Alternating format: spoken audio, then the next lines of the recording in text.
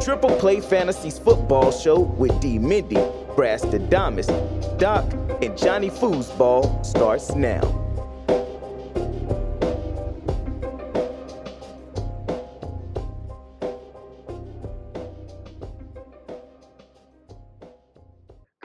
We welcome in an animated man, and those are his words. That comes from success.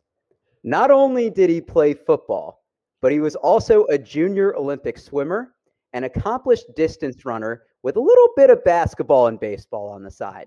For you Greek life listeners, he's in the Hall of Honor of the Theta Chi fraternity. Professionally, he has worked with 5 collegiate programs and 8 NFL franchises. The man that operates with the same mindset, whether it was his first day as a grad assistant at USC or the Browns' senior offensive assistant. The man with so much energy, he logged more miles than most players. The man that only left the office to see his wife and sleep. We welcome in the Energizer Bunny, the wine aficionado, the most in-shape 74-year-old man I know, Al Saunders, offensive guru. What's going on? What's up, guys? This is a great evening to talk to you guys. And yeah, I did come home to see my wife every once in a while. And as soon as I came in, she says, "Get the hell out of here, go back to work."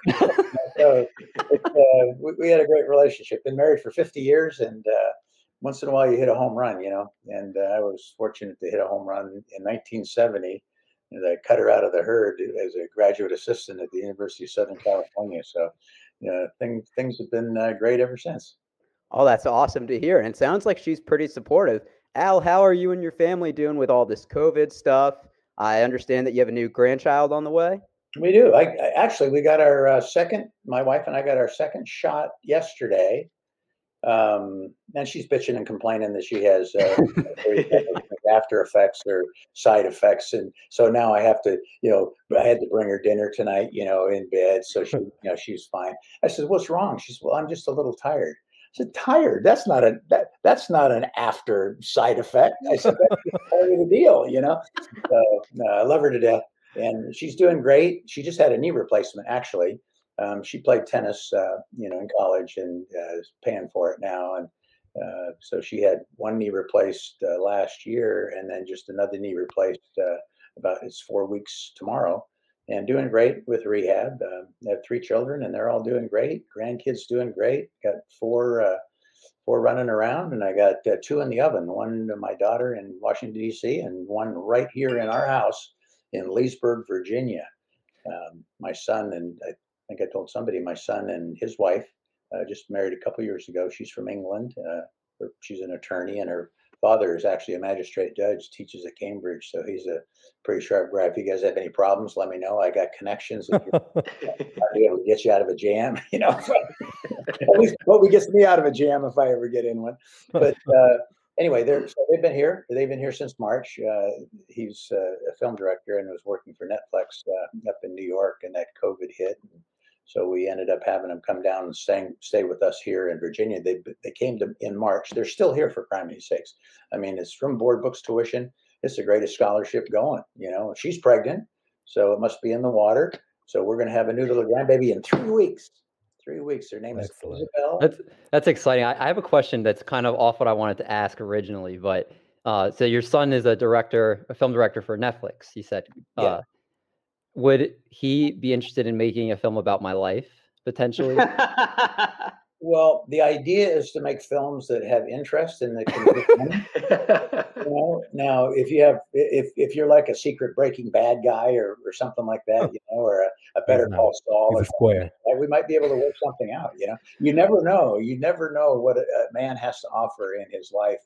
If you got a couple of skeletons in the closet, they always sell. If there's, some type of royalty in your family, and you live in Montecito and you have Oprah Winfrey interviewing you, that could go. So we might be able to work this out. This interview would probably be the highlight of it, because it's pretty boring besides this. So, well, we're not here to talk about David's life, Al. We're here to talk about your life. And what I like to do is start out with the early years. And you were born in the North London suburb of Hendon. And your great uncle played and managed in the English Football League. You moved to North America when you were 5, moving to Canada first, and then eventually the United States. But I know John wants to ask you a question kind of your interests. Sure. Of course, you're a fan of football, but are you a fan of the other football, footy, the beautiful game, as we Yanks call it, soccer? Absolutely.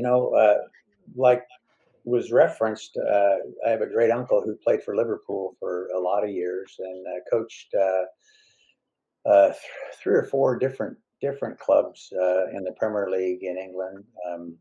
West Bromwich. He coached Manchester City for a while, and then he won the Premier League 1 year. And I'm trying to think, he was with Aston Villa, and he won there. And my daughter actually played on the under-20 U.S. national team. Oh, wow. She was an All-American in high school and played at Nebraska for 4 years. So yeah, I enjoy watching soccer. I really like it.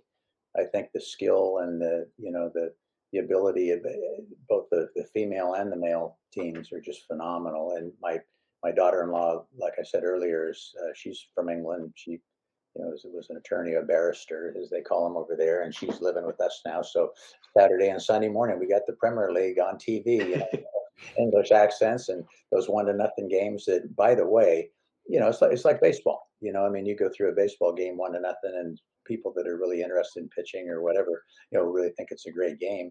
I think the excitement of soccer, when you understand it, her coach at Nebraska was the Canadian Olympic coach, and John Walker's his name, and the assistant coach was the under-20 U.S. national team coach. So, and I really didn't know much about it. I didn't know a lot of. I watched her play in high school, and but I didn't know the strategy of the game or anything like that until she went to Nebraska, and I had opportunity to meet with John Walker, who's probably one of the finest coaches in the world, actually. And I got to learn about the game a little bit more. So there was other things I looked for, and I appreciate athleticism. I appreciate competitiveness. I appreciate how hard those kids, those girls, those men, work to be proficient at their task. And when you get down there, I'd fool around with them sometimes. I mean, it's a joke. I couldn't even begin to even kick the ball away from them or to them or anything like that. So I really appreciate the game, and I really enjoy it. I enjoy watching it. So long-winded answer to your question, yes, I very much like football.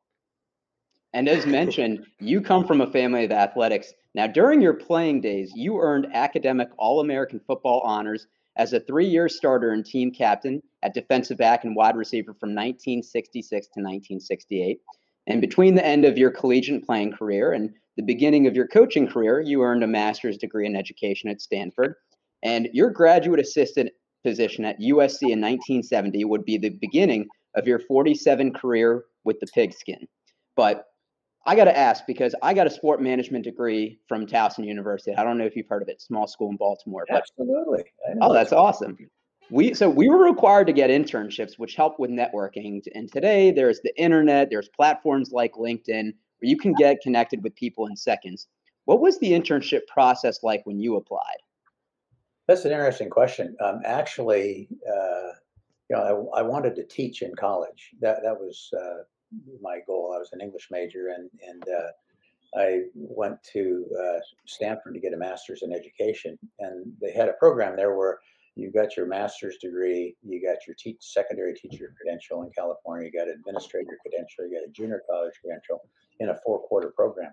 And within that period of time, you had to student teach. And I taught at Henry M. Gunn High School, a little school close to Stanford there in Palo Alto. And part of I had to teach 3 English classes as part of the program at Stanford. So it was a brand new school. It was the first year of the school. They had a sophomore football team that the principal didn't hire a football coach. They're getting ready to start school. He didn't have a coach to coach the sophomore team. So I made a deal with him. He said, you played in college, didn't you? And I said, yeah. And he said, would you coach the sophomore football team for me? I said, I'll do it if I don't have to teach 3 English classes. I'll teach 2 English classes and I'll coach the sophomore football team. He said, well, let me think about that. So he comes, this is a true story. He comes back the next day and says, well, how about this? You coach the sophomore football team and the basketball team, and then we'll let you teach 2 classes. I said, great. So that was really my first exposure to coaching as such. And I loved it. I loved playing, obviously, and I just really, I love teaching because coaching is teaching, and the better teacher you are, the better you can communicate, and the better chance you have to help people get better at what they do. And it just happens to be focused on football. But I didn't want to teach in the classroom after I went through the coaching process. I just wanted to coach. And so I was fortunate enough. I had a great athletic director by the name of Bob Bronson, who Dick Vermeil and Bill Walsh and I all played for, and we all went to San Jose State as undergraduates, played at San Jose State, had the same coaches and same athletic director. And so this athletic director, knew Bill real well, obviously, and coached him and Dick real well. And they were both a little bit ahead of me in school. But they said, what do you want to do? And so I explained to him. And so I thought, the best way to do this is I was going to finish my master's degree at Stanford. So I took the top 10 schools in the country in football. It was Alabama and Notre Dame. I can't remember exactly who they were. It was Alabama, Notre Dame, Texas, USC, Michigan, Ohio State, whatever the top 10 were. And I applied to all of the graduate schools. I applied to the doctoral program in every graduate school. And I got accepted to them. And then I wrote a letter to the head coach of each one of those schools. I remember Joe Paterno, Bear Bryant, Woody Hayes, Bo Schembechler, John McKay, Darrell Royal, I think was at Texas at the time. I only got 2 answers back. I got 2 letters back. And basically the letter was, I will be attending Ohio State University in a doctoral program, but my interest really is to get into college coaching. If there are any graduate assistantships available, would you please consider me, that kind of thing. I got 2 letters back. I got one from Alabama, from Coach Bryant, and it was a form letter, obviously, but at least I got a letter back and saying that, we reserve our graduate assistant positions for graduates from the University of Alabama. Thank you very much for your interest. I got a letter back from John McKay, same thing. Thank you very much for your interest in the University of Southern California, but our graduate assistant program is full at this time, and we entertain only players who played here. So the Dr. Bob Bronson, who was our athletic director at the time at San Jose, asked me, passing in the hallway in the men's gym, he says, "How you doing on your graduate assistantships?" And I said, "Well, I can get my EDD or my PhD at 10 schools." I said, "But I can't." There are only 2 answered, only 2 football programs answered. He said, "Who were they?" I said, "USC and University of Alabama." He says, "Hold on." This is a true story. Goes into his office, calls, in those days, pick up the phone and all that. And he called the University of Southern California, called John McKay. And basically, this is the conversation. Yeah. Hey, John, Bob here, Bob Bronson. Oh, yeah, great. How's how's the family? How's Corky? Good. Yeah. Hey, listen, I got a kid here that played for us that, and he lied about, this guy's kind of smart. He's an aggressive guy. And he says, he's really looking to, he's going to be at the University of Southern California. I'd like you to help him out. I'd like you to, maybe let him, work with your program or something. So they talked a little bit more. Dr. Bronson hangs up the phone. He goes, you need to be down in Los Angeles in a couple of weeks. Can you do that? Coach McKay would like to talk to you. Right. So I fly down to LA. It was in Northern California at the time, fly down to LA, interview with John McKay. And he says, listen, and we had freshman teams at that time. There were freshman teams in varsity, and the freshmen couldn't play. So John says, he says, as it happens, I've got a guy by the name of Hudson Houck. Hudson was one of the best offensive line coaches in the NFL for years and years and years, who was a center at SC on their national championship team. He said, Hudson is going to, be one of my graduate assistants. He said, I just want one more. And I really had someone else in mind, but he can't make it. He can't do it. So there's a position open. And if you'd like to do it, as long as you're going to be here at SC, that'd be great. And I applied for a state graduate fellowship, so I got a stipend. So make a long story short, Hudson and I coached at USC. We did it for 2 years as graduate. We didn't have very good teams though. We had Lynn Swan and Pat Hayden and J.K. McKay. Yeah. All those guys. Bunch of scrubs. It was unbelievable. We had the best time. We were undefeated and had a great time. We had pretty good varsity team too. We used to work with the scout team and run the defense and run the scout offense. But it was a great experience, just a phenomenal experience there at USC. And how it ended, you'd be interested in this. So you talked about getting jobs and networking and stuff like that. Shoot, they have the NCAA convention, or they still have it, but then it used to be like a job market. You go there to try to get a job, right? So Coach McKay calls Hudson and I in his office, and so we're sitting, and he always talked to both of us at the same time. He never talked to one of us at a time. We both had to come in. So we're sitting down in front of his big, massive desk, national championship trophies all the place. He's got 15 rings. Looks like Joe Montana with his national championship rings and all this stuff, and he goes, well, boys, he goes, and he always smoked a cigar. So he had a cigar. He goes, well, boys, he goes, what do you know about the NCAA convention? And so typical us, typical me. I said, oh, gee, coach, that's great. It's all the great speakers, and we get to, hear and learn more about football. And he goes, no. He goes, it's to get a job. He goes, and by the way, I'm sending you to the convention in Hollywood, Florida to get a job, because when you come back, you don't have one here. Oh, man. Oh my God. So anyway, so we went down there and we had resumes and all that. We were handing out all these resumes to all these. Nobody did. They went right in the trash can, So we come back. This is a true story. So we come back and Coach McKay calls us in his office. Well, boys, how'd you like the convention? Oh, Coach, it was great. And we tried, we tried so hard to get some interviews. We were asking if there are any positions available. And he goes, well, he says, I can understand why you didn't get any interviews, because you set football back 10 years since you've been here. He says, he used to put a Y on our names if he liked. He says, Allie, he goes, here. He goes,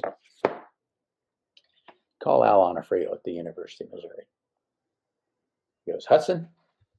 He goes, call Jack Christensen at Stanford University.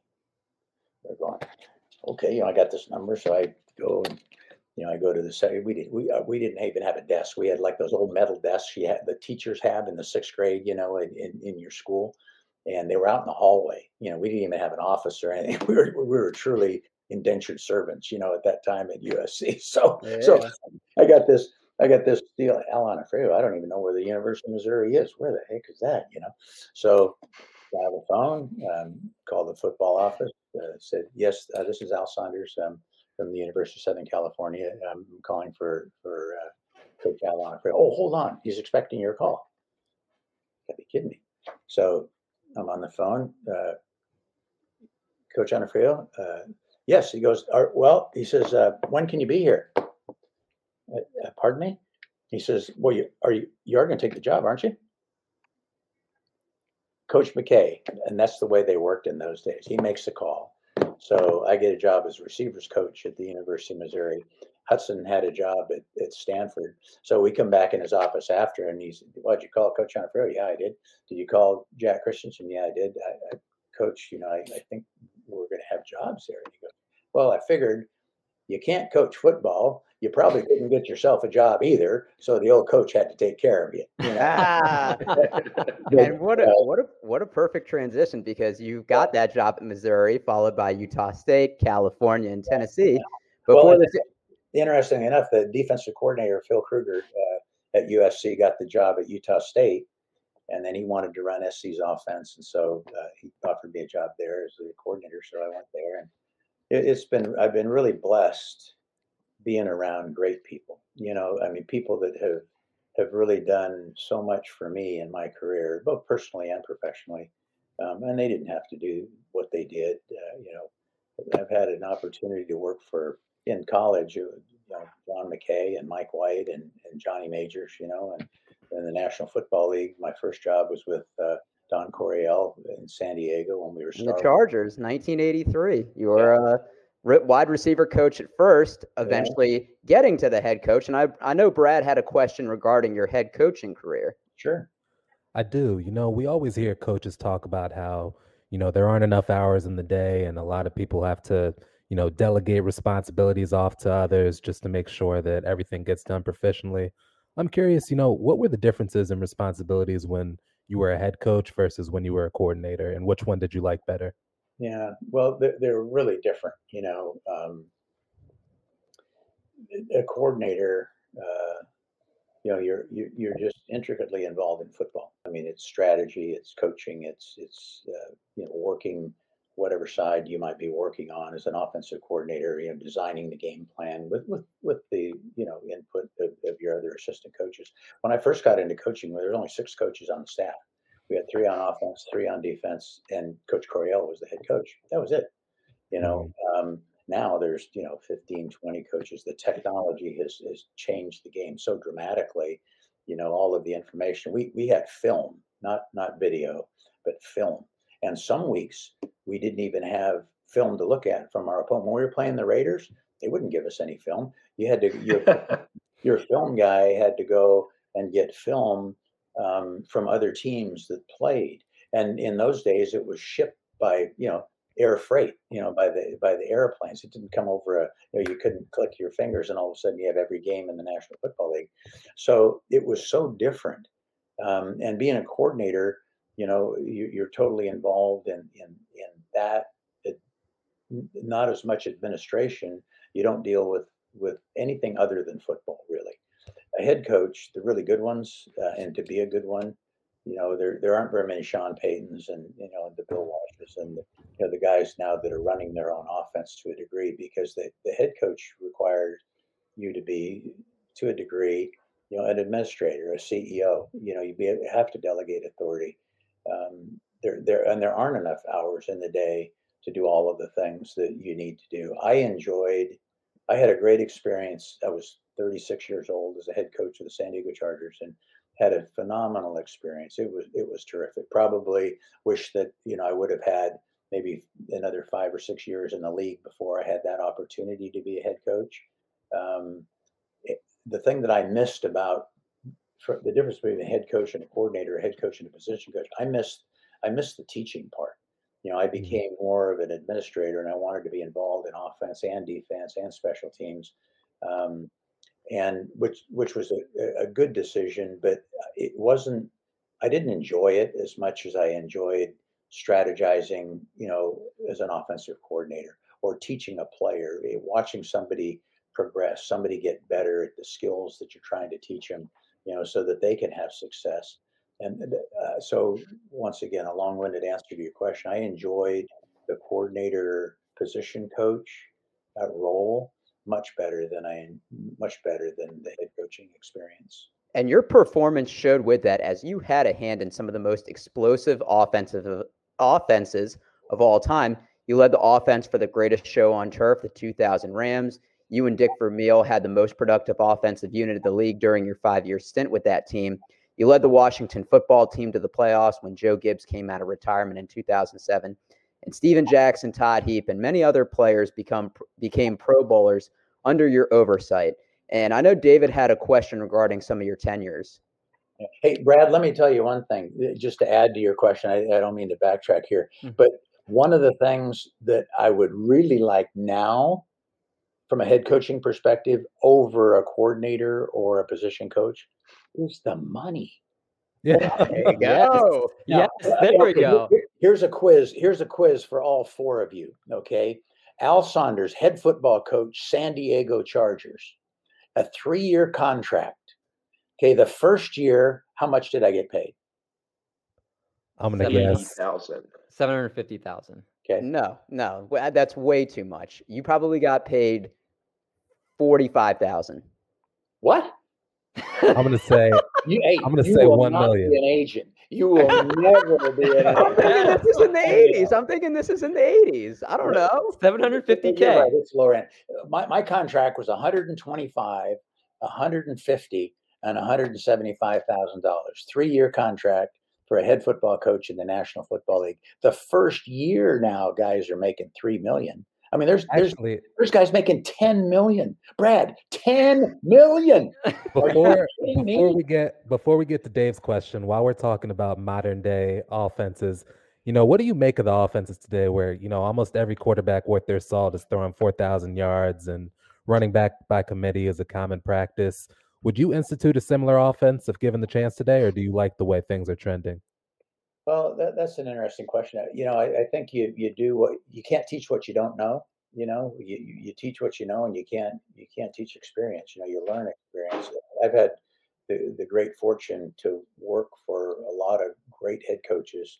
The Joe Gibbses and the Dick Vermeils and the Don Coryells and the Marty Schottenheimers and those John Harbaugh. I put in the class with those guys. That really outstanding head football coaches in the National Football League, and the offenses have evolved and they've changed a lot because of the rules. When I first got in the league, San Diego with Don Coryell was so far ahead of the curve in the passing game. It was Sid Gilman, Don Coryell, and then Bill Walsh kind of clicked off.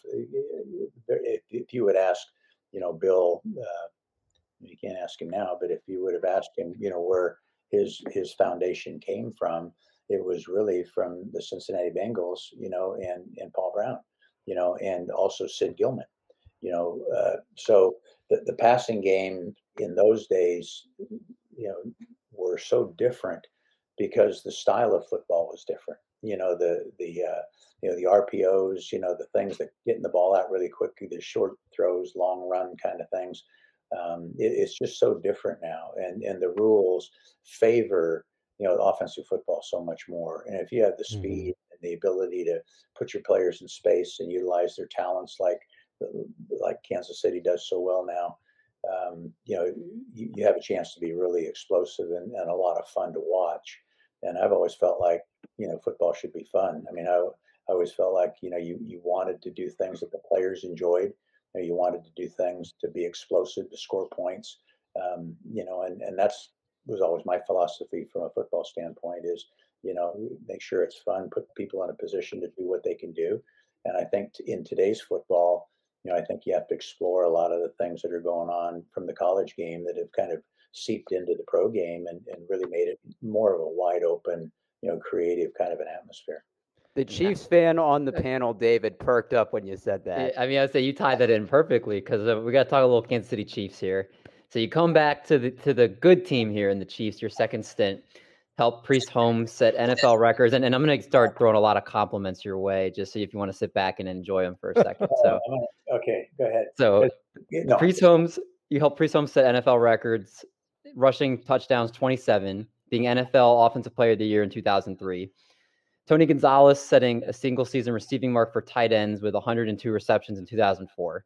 Trent Green becoming only the fourth player in league history to finish 4 consecutive seasons with a QB rating above 90. You had 11 different offensive players receive Pro Bowl honors under your direction. And then you also became ranked as the #1 offensive coordinator in the past 25 years in the NFL in 2005.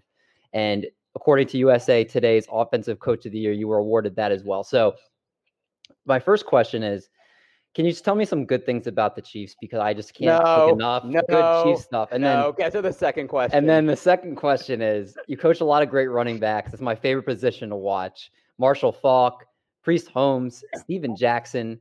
Did you have a favorite? And do you think I could tackle any of them?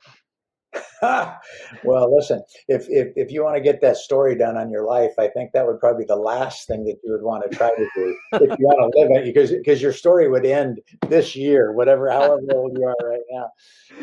Those are some great questions. Like I said before, I've been so fortunate to be around great players. Everywhere I've been, there's been just some phenomenal players. And from a running back standpoint, I'm going to say, well, it's really hard, because Marshall Faulk was special. Priest Holmes is special. Probably one of the most talented that I've ever been around. And he didn't play as long as his career should have. played, was our running back in San Diego, and the name jumps right out of my head right now. Oh gosh. During what year was it again? I'm trying to remember. He played for us at Cal, and was drafted by New Orleans, and then he Darren. No. Chuck Muncie. Oh, sorry for not remembering that. Chuck Muncie was probably one of the most talented running backs I've ever been involved in 38 years in the NFL and in 50 years in coaching. But I think my favorite guy to be around, to watch work, who had longevity, who's in the Hall of Fame, is probably Marcus Allen. That's a good one. Marcus was just a real special guy. He was a great teammate, and when we had him in Kansas City, it was toward the end of his career, but so unselfish, just such a phenomenal talent. And I remember, and there's a special place in my heart. My father passed away while I was coaching in Kansas City, and after one of the games that weekend, Marcus gave me the game ball, in honor of my father, and that was always a special place in my heart, But he had, what a phenomenal talent he was. Then he had that SC connection too, so that was kind of neat. And what was your other question? I'm sorry, David. I asked a lot of questions. I think it was could you tackle any of them? The answer is he already answered that. He said if I wanted my movie to end. I tell you, there's two guys that you don't want to tackle that I was involved in coaching. One is Christian Okoye, okay, and the other is Barry Word. They're both Kansas City guys, 245, 50 pounds. That they never tried to avoid anybody. They ran right over you like a steamroller. Now, could I tackle Darren Sproles? Oh, no, Darren Sproles, shoot. He's quick as a hiccup. He's like he's special. He's like little Lionel James, we had in San Diego, and Darren Sproles is special now. That guy, he can make you miss in the open field. He can make you look silly. Oh yeah. Yeah. And Al, I want to talk about your time with the local team. We're in the DMV, and you coached the Washington football team for a few seasons. Right, you know what that is? There you go. There you go. Yes. Baltimore. Yes, it is. There we go. I knew you had good pictures in your house. You just seem like that type of guy. I think we have Super Bowl ring pictures up there and all kinds of stuff. I got all kinds of stuff down. Oh man. So your tenure with the team wasn't that long, and there was a rumor that the playbook was too extensive. So I have to ask, because I saw that it was 700 plus pages.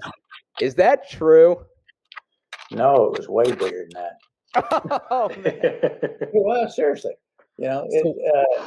Somebody wrote that one time, like it was, some deal. But we had a system that, from a language standpoint, that was easily accessible and easily digested, and players were able to utilize a lot of volume. And I learned that from Don Coryell and Ernie Zampese and Joe Gibbs was there in San Diego. Volume was one of the things that we emphasized, and probably got a lot more out of our players, in that regard than maybe any other team in the National Football League. And that's why we were so successful offensively. We weren't restricted in a lot of ways. Our terminology didn't restrict us. We weren't bound by, cumbersome words and phrases that took a long time and created a lot of memory. And the system that we utilize, as Coryell would say, you tell everybody what to do. 989 FREP sneak. We gave all the receivers numbers for routes, told the backs what to do, and called the protection. So it'd be like, for formation, twins right motion, scat right is the protection. 525 F post, 5 route, 2 route, a 5 route. F runs a post. You don't tell the other back what to do. He runs a swing route. So you could just mix and match numbers, and in another system, that whole play, 525 F post, might be one word. It might be Ernie, or it might be system, or it might be shark, or it might be electricity, or whatever. And when you keep adding words and adding where the players have to memorize. One word tells everybody what to do. There's a lot of memory involved. And when you get caught up in those systems, a lot of guys, not everybody's a Rhodes Scholar, not everybody remembers or studies and does things like each other. But if you could, every one of you guys, you could be a wide receiver for me. I could teach you the entire offense in 10 minutes. If you can count from 1 to 9, maybe David would be the exception. He might take it out. if you could count from 1 to 9 and learn the routes, 9 being a go route, 8, all the even numbers break in, all the odd lost me. break out. What? You lost me. Who? No, you're saying you lost me already. Oh, David, a 9 route runs straight down the field as fast as you can go, as far as you can go. Got it. That? So and you get the third digit. Okay, you're the on the 2 receiver side. You're the flanker. You get the third digit. Okay, and Brad, you're an inside receiver, so you get the second digit. Okay, can you do that? And then Eric, you're the X receiver. You get the first digit. Okay, so 9 is a go. All the even numbers break in. So 8 is a post, 6 is an in, 4 is a curl, 2 is a slant. Okay, now, and you would write this down. I mean, a 1 is a hitch. Okay, a 3 is an out, a 5 is a comeback, a 7 is a corner, and a 9 is a go. So you take your little notes, 1 to 9. I trust that you can all learn 9 routes. Now, all the techniques of the routes and all that and the adjustments and all that takes a while to learn. But we could line up, and Eric has the first route, and Brad has the second, and David has the third. So I say, okay, we're going to run 432. Okay, the fullback is the F corner, and H is the swing. So 432, F corner swing. Okay, Eric, what route do you run? I'm running a hitch, right? You're running a 4 route, right? 432. Whew, you're rough. Okay, Brad. It's because I'm related to David. What number are you running? I'm 3. Okay. And then David, 432. What number are you running? 2. I'm running 2. Okay, perfect. Okay. Okay. F corner. So if you were the F, you would run what route? Johnny, what would you? You're my fullback. F corner. What route would you run? Corner. Perfect. Okay. And then I'm the halfback. I run a swing. So 432 F corner swing. Okay. The next route, 525 F post. Eric? I'm a 5. There you go. And you just have to learn that's a comeback. Okay. Brad? I'm a 2. Okay. David? I'm a 5. I can do this. Okay. John? I thought I heard a post. There you go. Okay. Okay. We're going 989 F rub sneak. Okay. What route you have, Eric? I got the 9. I got the fly. There you go. Brad, what do you got? I got the 8. I got okay, the post. And you would learn that's the post. Okay. Then David, what would you get? I got the 9. I got the go. It's my favorite one. Go. Johnny, what would you get?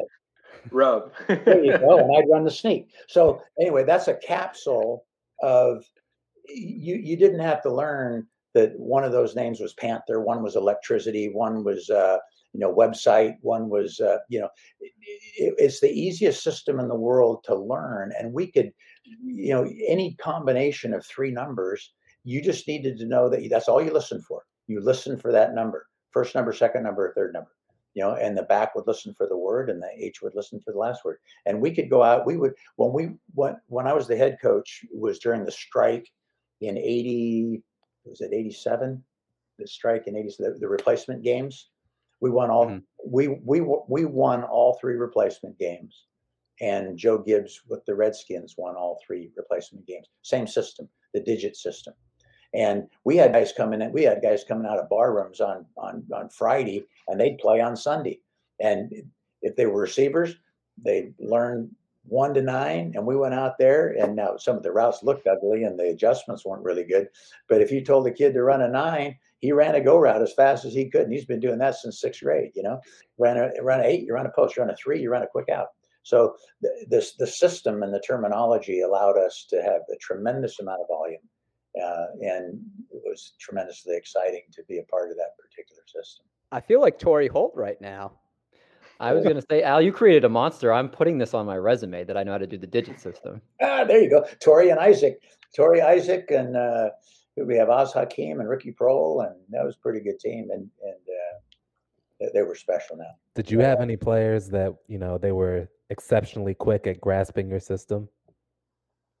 That particular system was not real difficult. One of the smartest players I had ever been around in skilled positions was Marshall Faulk and Priest Holmes. Those two guys, they knew what every single player on the offense was doing. They were unbelievable, quick in picking things up. Now, and that's a limit. There's quarterbacks are in different class by themselves, in terms of what they do. But as far as receivers, tight ends, running backs, Marshall Faulk was, what a student of the game he was. He was phenomenal, and Priest Holmes was too. Priest Holmes, we would go on our walkthrough on Saturday, and he would take, I would always have like the top 25. It wasn't necessarily a scripted plays, but there were going to be 25 calls that I would probably make during that game at some point that had a high priority in down and distance situations and things like that. He would take that list from me on Saturday after our walkthrough when everybody went in, and he would line up in the formation. He would walk through every play. I mean, he was unbelievable, just an unbelievable student of the game. And Marshall was that way too. Marshall was sharp, boy. He understood defense. He understood offense. Those are two special players. We're speaking with Al Saunders, offensive guru, wine connoisseur, and man that turns ordinary guys into receivers. Al, we like to get our guests out of here with a little triple play rapid fire. I know I gave you a little bit of a preview on the phone call. 10 this or that questions. You game for it? Let's do it. All right. You never told me what it was going to be like. You're sandbagging me now. I can't give everything away, but the first one. 432. What route do you run? I'm running a 4. You're my guy. Okay, so you got. All right, here we go. The best jersey between these three: the Chargers powder blue, the Raiders silver and black, or the Washington football team burgundy and gold. I was a ball boy for Al Davis when he was a head football coach of the Oakland Raiders. I was raised in Oakland. I gotta say, there's nothing better than the silver and black. Everybody fucking up to Johnny there. It's one every time. It's one every time. The powder blue, has it going. But let me tell you something. Silver and black. This guy right here would tell you. Can you see Al there? Yeah. We see him. Yeah, and there's the, what do you call that? Did you watch the documentary ESPN just did where they made him computer generated? With who? Al? Yeah. No, I didn't. That's trippy. It's somebody who knew him watched it and what they thought, but. No. All right. But I'd go with the black of the Oakland Raiders, and it's hard to pass over those powder blues, but the silver and black. Come on, that's special. That's what everybody says, so I can get on board with that. So speaking of football, would you rather not be able to watch football for a season or not exercise for a year? Oh my God, I run and swim every day. I couldn't do that. I could not do that. I know. I'd have to say, put it on a DVD and I'll catch it next year. All right. That's a good all right. The man's always got to get his exercise in. Who wins in an arm wrestling match? You or Bob Wiley? Does he get to stretch? he doesn't believe in it. If I can stretch, I'll kick his ass. If I can't stretch, I have no chance. All right. Well, I'm making this happen. You versus Bob Wiley arm wrestling. That'd be great. Transitioning to a non-football one. What is your favorite cereal? My favorite cereal is Uncle Sam's. Uncle Sam's? What's Uncle Sam's? Yeah, it's a digestive deal, I mean, it's fun. I'm 74 years old. I thought you were a Captain Crunch guy. That's what I was hoping. No, I'm not a sugar guy. I was expecting like Raisin Bran or something. That would have been in there, but I eat Uncle Sam's. It's pretty good stuff. It's got a little flaxseed in there, It's like wheat. It's pretty good. It's healthy stuff. All right. Would you rather wear an eye patch or a cape for a month?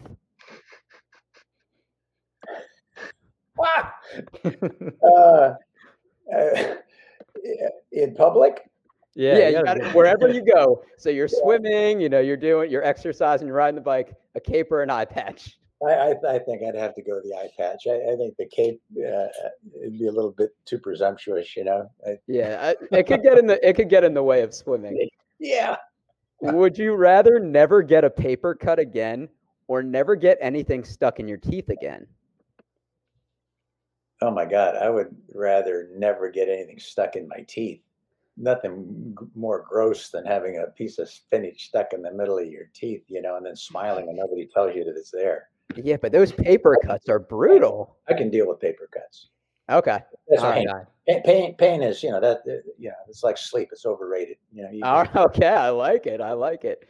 Pain is temporary. Embarrassment of spinach in your teeth is forever. There we go.